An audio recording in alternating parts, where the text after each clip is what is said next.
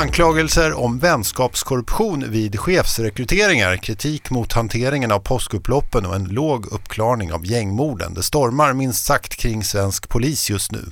Men vad kan göras för att polisen ska återfå förtroendet och hur mycket ansvar för de här problemen ligger hos polisledningen? Det handlar veckans avsnitt av Dagens Arenas nyhetsfördjupande podd Magasinet om.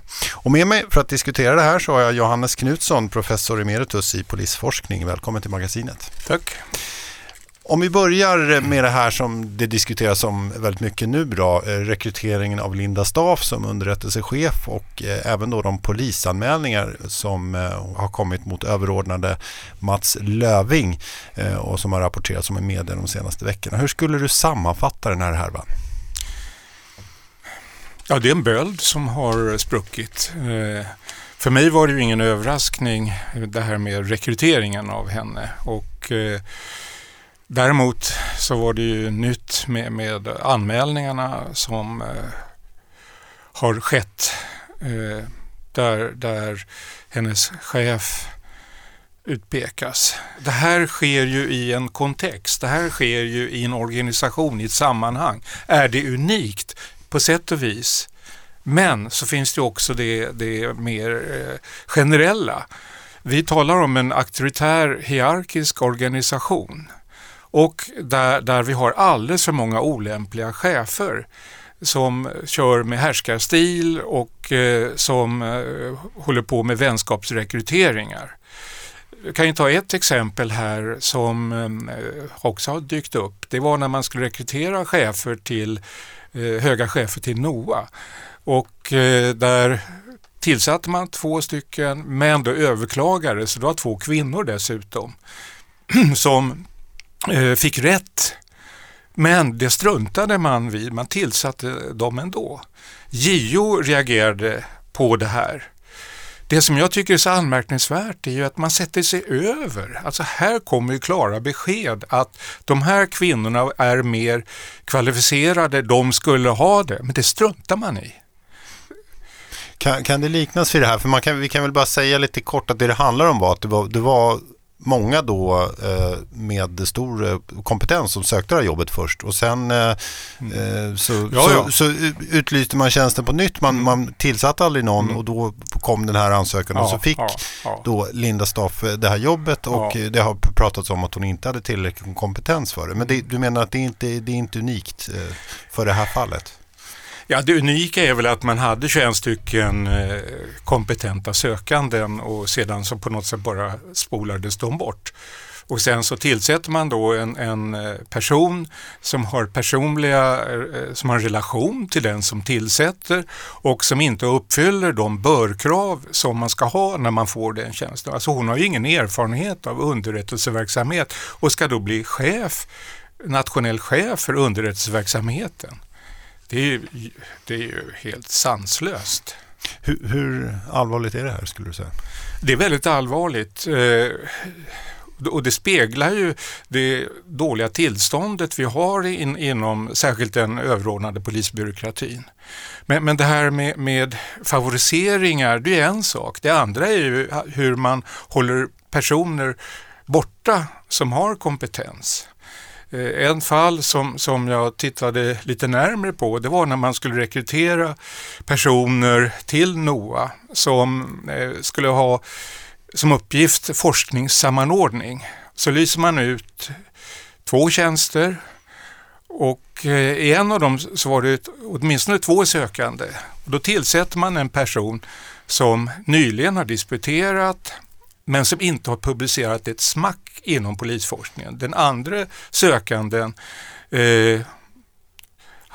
hade fått en professur i polisvetenskap och publicerat minst 20 stycken artiklar i internationella journals. Så utifrån de mekanismer man använder vid universiteten är det solklart vem som skulle få tjänsten. Men så låter man den gå till den här personen som inte har någon kompetens egentligen i det här. Om vi tittar på det här fallet då med Mats Löving, alltså hur mycket ansvarar han och hur mycket har rikspolischefen skulle du säga?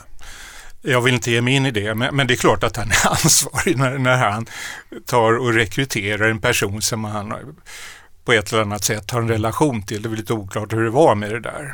Men det är ju känt inom organisationen att de har haft en relation. Det är häpnadsväckande, minst sagt. Och det visar ju på en självtillräcklighet, att man vågar göra det här. Och tror man ska gå i land med det. Och det verkar vara som man höll på att göra det också. För du menar då att det har skett en förändring, vi blickar ett antal år tillbaka i tiden, men att det har skett en förändring i polisens arbete och rekrytering. Och kan du utveckla det? Vad är det som har hänt och när hände det här? Ja, alltså egentligen borde jag ju gräva djupare i det här, men det här är då det intryck jag har.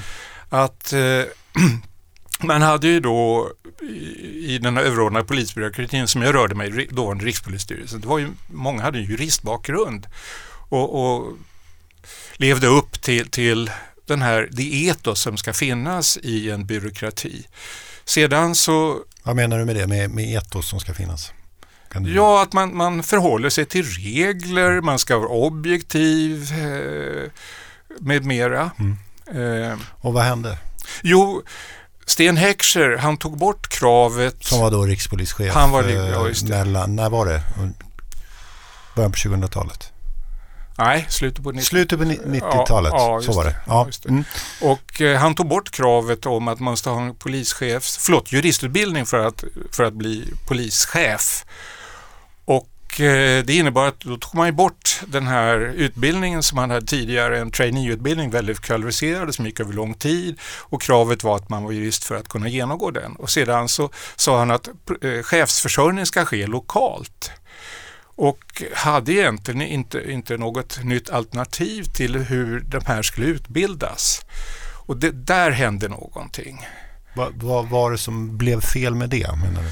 Jo, det innebär ju då att man fick in personer med en helt annan bakgrund som hade arbetat inom polisen med sina synsätt och sina värderingar.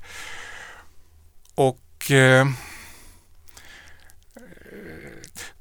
dessutom då när man skulle se till och utnämna chefer, så fanns det ju fara att man utnämner sådana som man känner, som man är kompis till eller har någon relation till, istället för det här mer avmätta, objektiva, då man verkligen ser på kriterier och ser till att hålla vänskap borta. Men just att den ska vara juristutbildad också, varför är det viktigt? Nej, alltså polisyrket består ju i att man tillämpar lagen. Det är ju det helt basala. Så för mig, åtminstone med min utgångspunkt, så är det centralt att lära sig att hantera ett regelverk tar flera år och begripa de här griper in i varandra och vad det innebär för någonting. Och då bör man ha en juristutbildning helt enkelt. Jag har tyckt så och jag tycker fortfarande det. Ja. Du har varit inne på det, men vi tittar på det här fallet. Vad skulle du säga framförallt? Är det enskilda personer som har brustit eller är det ett större strukturellt problem hos polisen? Det som Löfving gör sker ju inte i ett vakuum. Det sker ju inom ramen för en organisation, och man kan ställa sig frågan, med de ledaregenskaper han har, det sätt som han bedriver ledarskap, hur har han kunnat komma så långt? Det är ju den giftiga frågan. Och vad vet vi om hans ledarskap? Ja, det som har dykt upp här. Jag vill inte gärna gå in och bedöma. Men jag tänker utifrån ändå vad vi vet från medieuppgifter där. Vad skulle du säga är anmärkningsvärt? Det som man har hört. Bara att man tar sig för rekrytera på det här sättet, det räcker ju nog. Det är helt groteskt. Om vi ska gå vidare till lite, polisen har ju varit i blåsväder på många sätt under det här året och bland annat fått kritik för sin hantering av påskupploppen. Det kom i förra veckan en utredning där, och utredaren Gunnar Karlsson är kritisk till hur polisen arbetade. Han menar bland annat att det är för få personer på plats under upploppen, att flera av dem varken hade rätt utrustning eller rätt utbildning. Håller du med om den här kritiken? Ja. Det intressanta i det här sammanhanget tycker jag är ju att Stefan Holgersson, polisforskare och polis ska vi säga. Just det. Som själv han var i Göteborg, han har jobbat väldigt mycket med demonstrationer som Stockholms... Göteborg 2001 och ja just det. Och sen nu då. Och demonstrationer i Stockholm när man hade väldigt stökigt ett tag. Och han var med och skapade det här dialogpoliskonceptet som är en viktig del i den särskilda polistaktiken. Han arbetade också delvis som dialogpolis på något av de här ställena. Han har skrivit en rapport som också handlar om påsk. Den heter Är vattenkanoner lösningen? Heter den rapporten. Och jag har inte hunnit läsa den här så kallade externa, jag menar den här utvärderingen som man kallar det för. Men jag gjorde så här att jag jämförde när polismyndighetens egen utvärdering, vad skriver de om vattenkanon och vad skriver Holgersson om vattenkanon? Då ser jag ju så här att Holgersson skriver mycket mer initierat, mycket mer analyserande och ifrågasättande. Medan man får jag vara lite elak, så tycker jag att på något sätt verkar det vara som man har bestämt sig för att man ska ha vattenkanoner.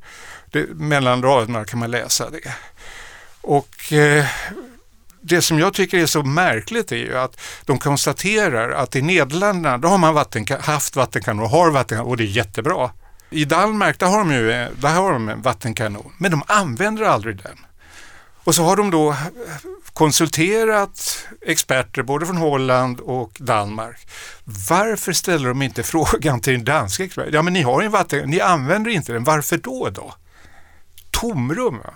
Och sen tycker jag att det blir pinsamt. För då säger de så här att holländarna de ska nog köpa förnya sina. Om vi också köper då kanske vi kan få mängdrabatt. Alltså de använder inte det ordet men att det skulle kunna... Vad håller de på med? För mig, mina tankar går till Boys Toys. Och det de heller inte gör, vilket Holgersson gör, det är att om man inför en sån här vattenkanon, det innebär att då går man bort från grundläggande principer i den särskilda polistaktiken. Och det tycker jag inte de behandlar tillräckligt väl i den här Karlsson-rapporten. Men vad säger du annars om slutsats om man tar det väldigt generellt just kring att många av de här poliserna inte hade rätt utbildning och att man inte hade rätt utrustning. Vad tänker du om det? Ja, men det är ju rätt. Och Holgersson påpekar ju det. Och det som jag reagerade medan det pågick, varför använder man sig inte av den särskilda polistaktiken? Man har ju en särskild organisation. Varför använder man inte dem på ett korrekt sätt? Och det menar jag beror på att det har brustit så i ledningen. Jag tror inte det framgår ju inte av den här rapporten att man har när man har så kallade särskilda händelser som i det här fallet, då har man kommenderingschefer. Den biträdande kommenderingschefen från NOA, det var Linda Staff, som då inte hade särskilt mycket, underrättelseverksamhet var ingenting som hon hade med sig i bagaget. Framförallt, hon kunde inte snacka om den särskilda polistaktiken och fatta operativa beslut. Så inte konstigt att det blir så här illa. Jag kan inte se att de har berört det i den här Karlsson-utredningen. Kan du berätta bara lite kort den särskilda polistaktiken? Vad är det för något? Jo, den innebär att man har poliser som är tränade att arbeta för att med masshändelser, alltså demonstrationer och vad det nu kan vara för någonting. Och de är tränade och det finns organiserade på 3 ställen i Stockholm, Göteborg och Malmö. Nu tror jag man vidgat det lite grann. Men och där har man som grundläggande princip att den ska vara differentierande. Alltså man ska inte agera gentemot en massa som man uppfattar är likadan, utan man ska differentiera. Och den ska vara konfliktreducerande. Man ska försöka se till att man skapar så lite konflikter som möjligt. Och där fyller dialogpolisen en väldigt viktig roll. Och överhuvudtaget så är de en viktig del i den särskilda polistaktiken. Men jag tycker att det försvinner i den här Carlsson-utredningen. Själva det konceptet behandlas väldigt styvmoderligt. Och det är inte så konstigt, för att den bygger ju på att man känner till teorier om vad som händer i folkmassor. För att förstå det då måste man vara inläst på litteraturen. Men i NOA, de har inte den kompetensen, de har inte de kunskaperna. Och de på något sätt har ett överordnat ansvar. Men om man hade använt sig av den taktiken, då hade det, eller mer i alla fall av den taktiken, då hade det kunnat inte sluta som det gjorde nu, menar du? Ja.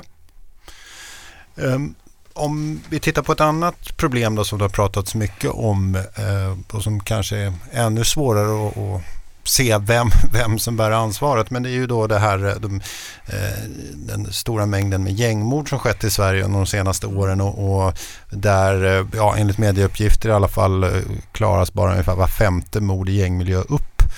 Vad skulle du säga att det beror på? Nej, men alltså när det gäller den här formen av brott, så det är inte unikt för Sverige att man har en låg andel uppklarade brott. Det beror på, ska vi säga, brottets natur så att säga. Förmodligen skulle man kunna hantera utredningarna bättre och kanske komma lite längre fram. Men titta vad som händer i domstolarna med bevisvärderingen och många som frikänns. Så det är en svår sak det här.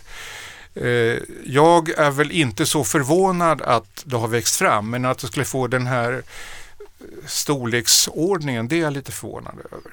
Jag har hela tiden varit observant på hur ser det ut med gatulangning. Och när man på vissa ställen inte höll efter den utan lät den här växa fram, då anade jag att det här skulle kunna skena iväg. Om man tittar på hur det ser ut i andra länder där man har en öppen florerande gatumarknad av narkotika. Det andra är ju att de socialtjänsten och de socialtjänstlagen, den är ju mer eller mindre impotent gentemot de mest allvarliga fallen. Det dyker upp i media, titta, de klarar inte av de här, de var lösa och de rymde en det ena, en det andra. Och det här växte ju fram på 70-talet. Och jag förstår inte, det verkar vara som politikerna har någon slags beröringsskräck att inte ta itu med det här. Men i det här handlar det då, skulle du säga, snarare om större, alltså politiska beslut och så, än att polisen har misskött sig? Jag tycker att delvis har polisen misskött sig. Alltså, hur såg det ut i ledningen när det kom ju varningssignaler från folket på gatan, poliser som jobbar där som sa ifrån. Man lyssnade inte på dem. Sen har vi då som konsekvens av polisreformen så är det svårt att få ihop tillräckligt slagkraftiga enheter, för det krävs för att man ska kunna radera ut de här marknaderna. Så det kan vara en del i det, kan vara omorganiseringen av polisen, alltså att man inte har samma kraft längre att slå till mot de här gängen? Jag tycker inte om att spekulera, men om jag skulle gå in i djupet då skulle jag titta på det. Något som det pratas om också mycket, inte minst nu med det här gängvåldet men även i andra sammanhang, det är ju det här om att behovet av fler poliser. Det är något som politikerna pratar mycket om. Hur stort är det här behovet, skulle du säga? Alltså jag tycker det är trist med politikerna som bara definierar det här i antal poliser. Jag hoppas nu att den här varbölden som har spruckit och att man fortsätter att gå in i det här, att det leder till att politikerna äntligen försöker sätta sig in i polisverksamheten och mer titta på, polisen har ju stora resurser, hur används dessa resurser och hur ser det ut i ledarskapet? Det borde ju politikerna verkligen ägna sig åt istället för någon slags billig överbudspolitik. Så det är inte pengar det fattas då? jag vill inte gå in och säga ja eller nej på det, men det jag definitivt menar är ju att man måste gå in och titta på hur använder man sig av dessa resurser. Vad som framförallt krävs och vad man inte har, det är en analytisk kompetens. Ta till exempel, vi talade om gängskjutningar för ett par år sedan så satsade polisen NOA med någonting man kallar rimfrost i Malmö. Och det man gör där, det kallas bland forskare för send more cars-lösningar. Alltså skicka dit fler poliser, då blir det säkert bra. Men ingen tanke vad de ska göra.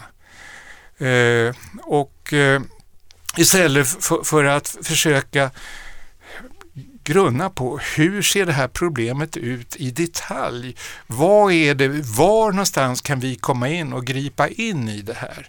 Men det kräver ju då en analytisk förmåga som man inte har. Och det intressanta tycker jag också är ju, om vi nu tar Malmö, där hade man sluta skjut.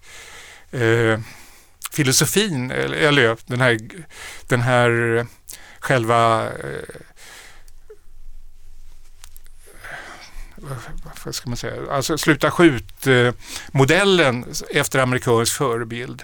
Som jag kunde säga med en gång, det kommer inte att fungera det här. Men man gjorde det i alla fall. Och sedan så låter man Malmö universitet utvärdera det här och kommer fram till att nej, vi hittar ingen signifikant effekt, och det innebär att då kan man inte säga att det fungerar, men det sa politikerna i alla fall. Och ska det införas på andra håll i Sverige då. Kan du förklara sluta skjut bara? Ja, sluta skjut. Alltså den amerikanska förebilden, den arbetar med en väldigt tydlig mekanism som heter focus deterrence. Man samlar ihop ett gäng med personer som man vet ägnar sig åt sånt här.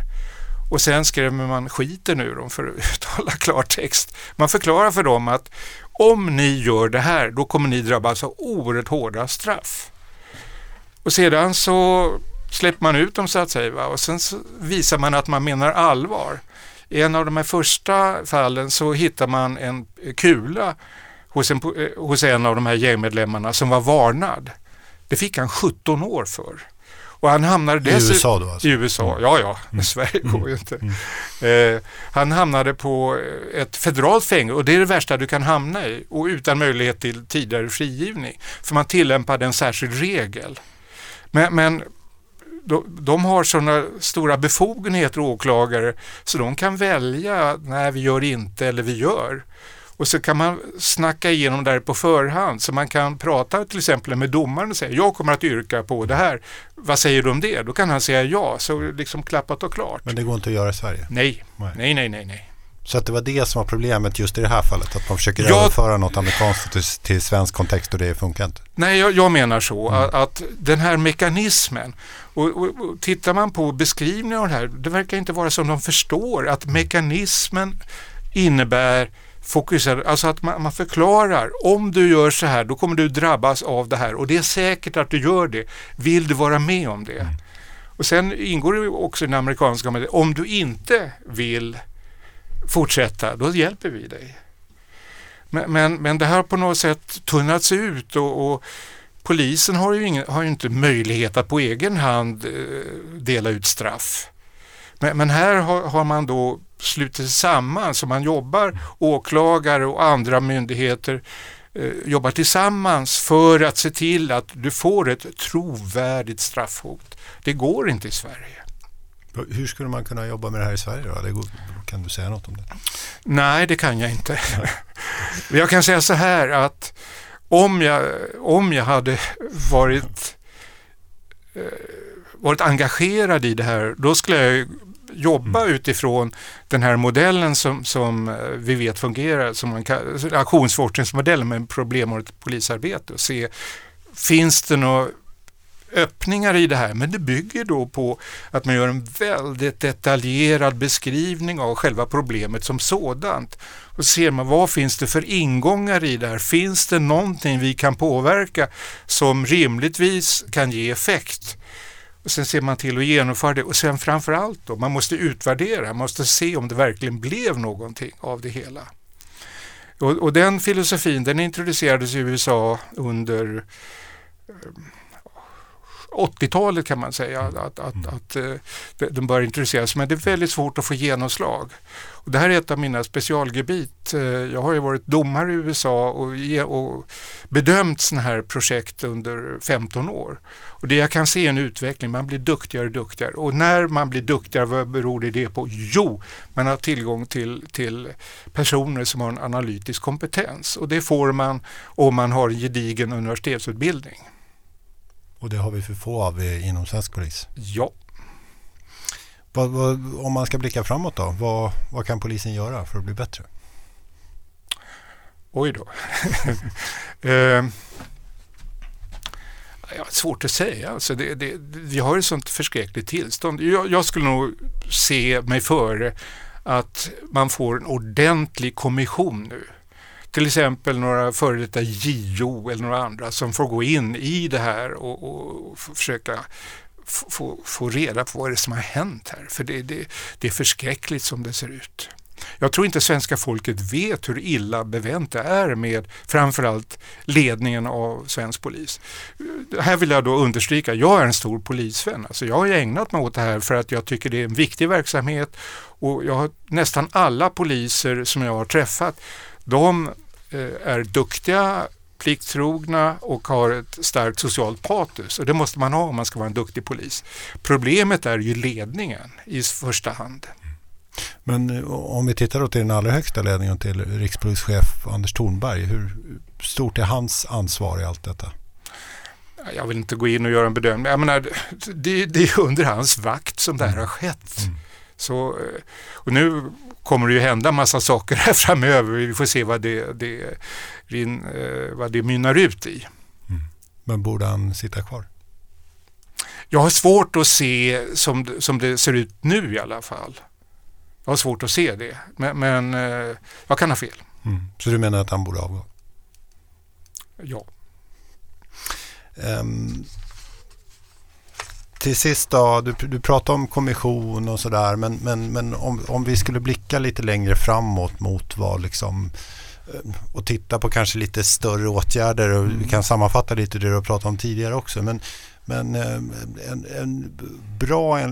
enligt dig en bra polisorganisation, om vi blickar kanske 10 år framåt eller något, vad ska ha hänt då för att det ska ha blivit bättre enligt din åsikt? Den ska, alltså man måste ju se till hur den här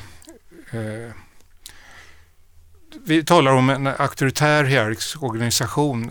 Den går inte ihop med en lärande organisation. Man måste se till att man bygger upp organisationen så att den blir lärande. Det i sin tur ställer särskilda krav på ledarna.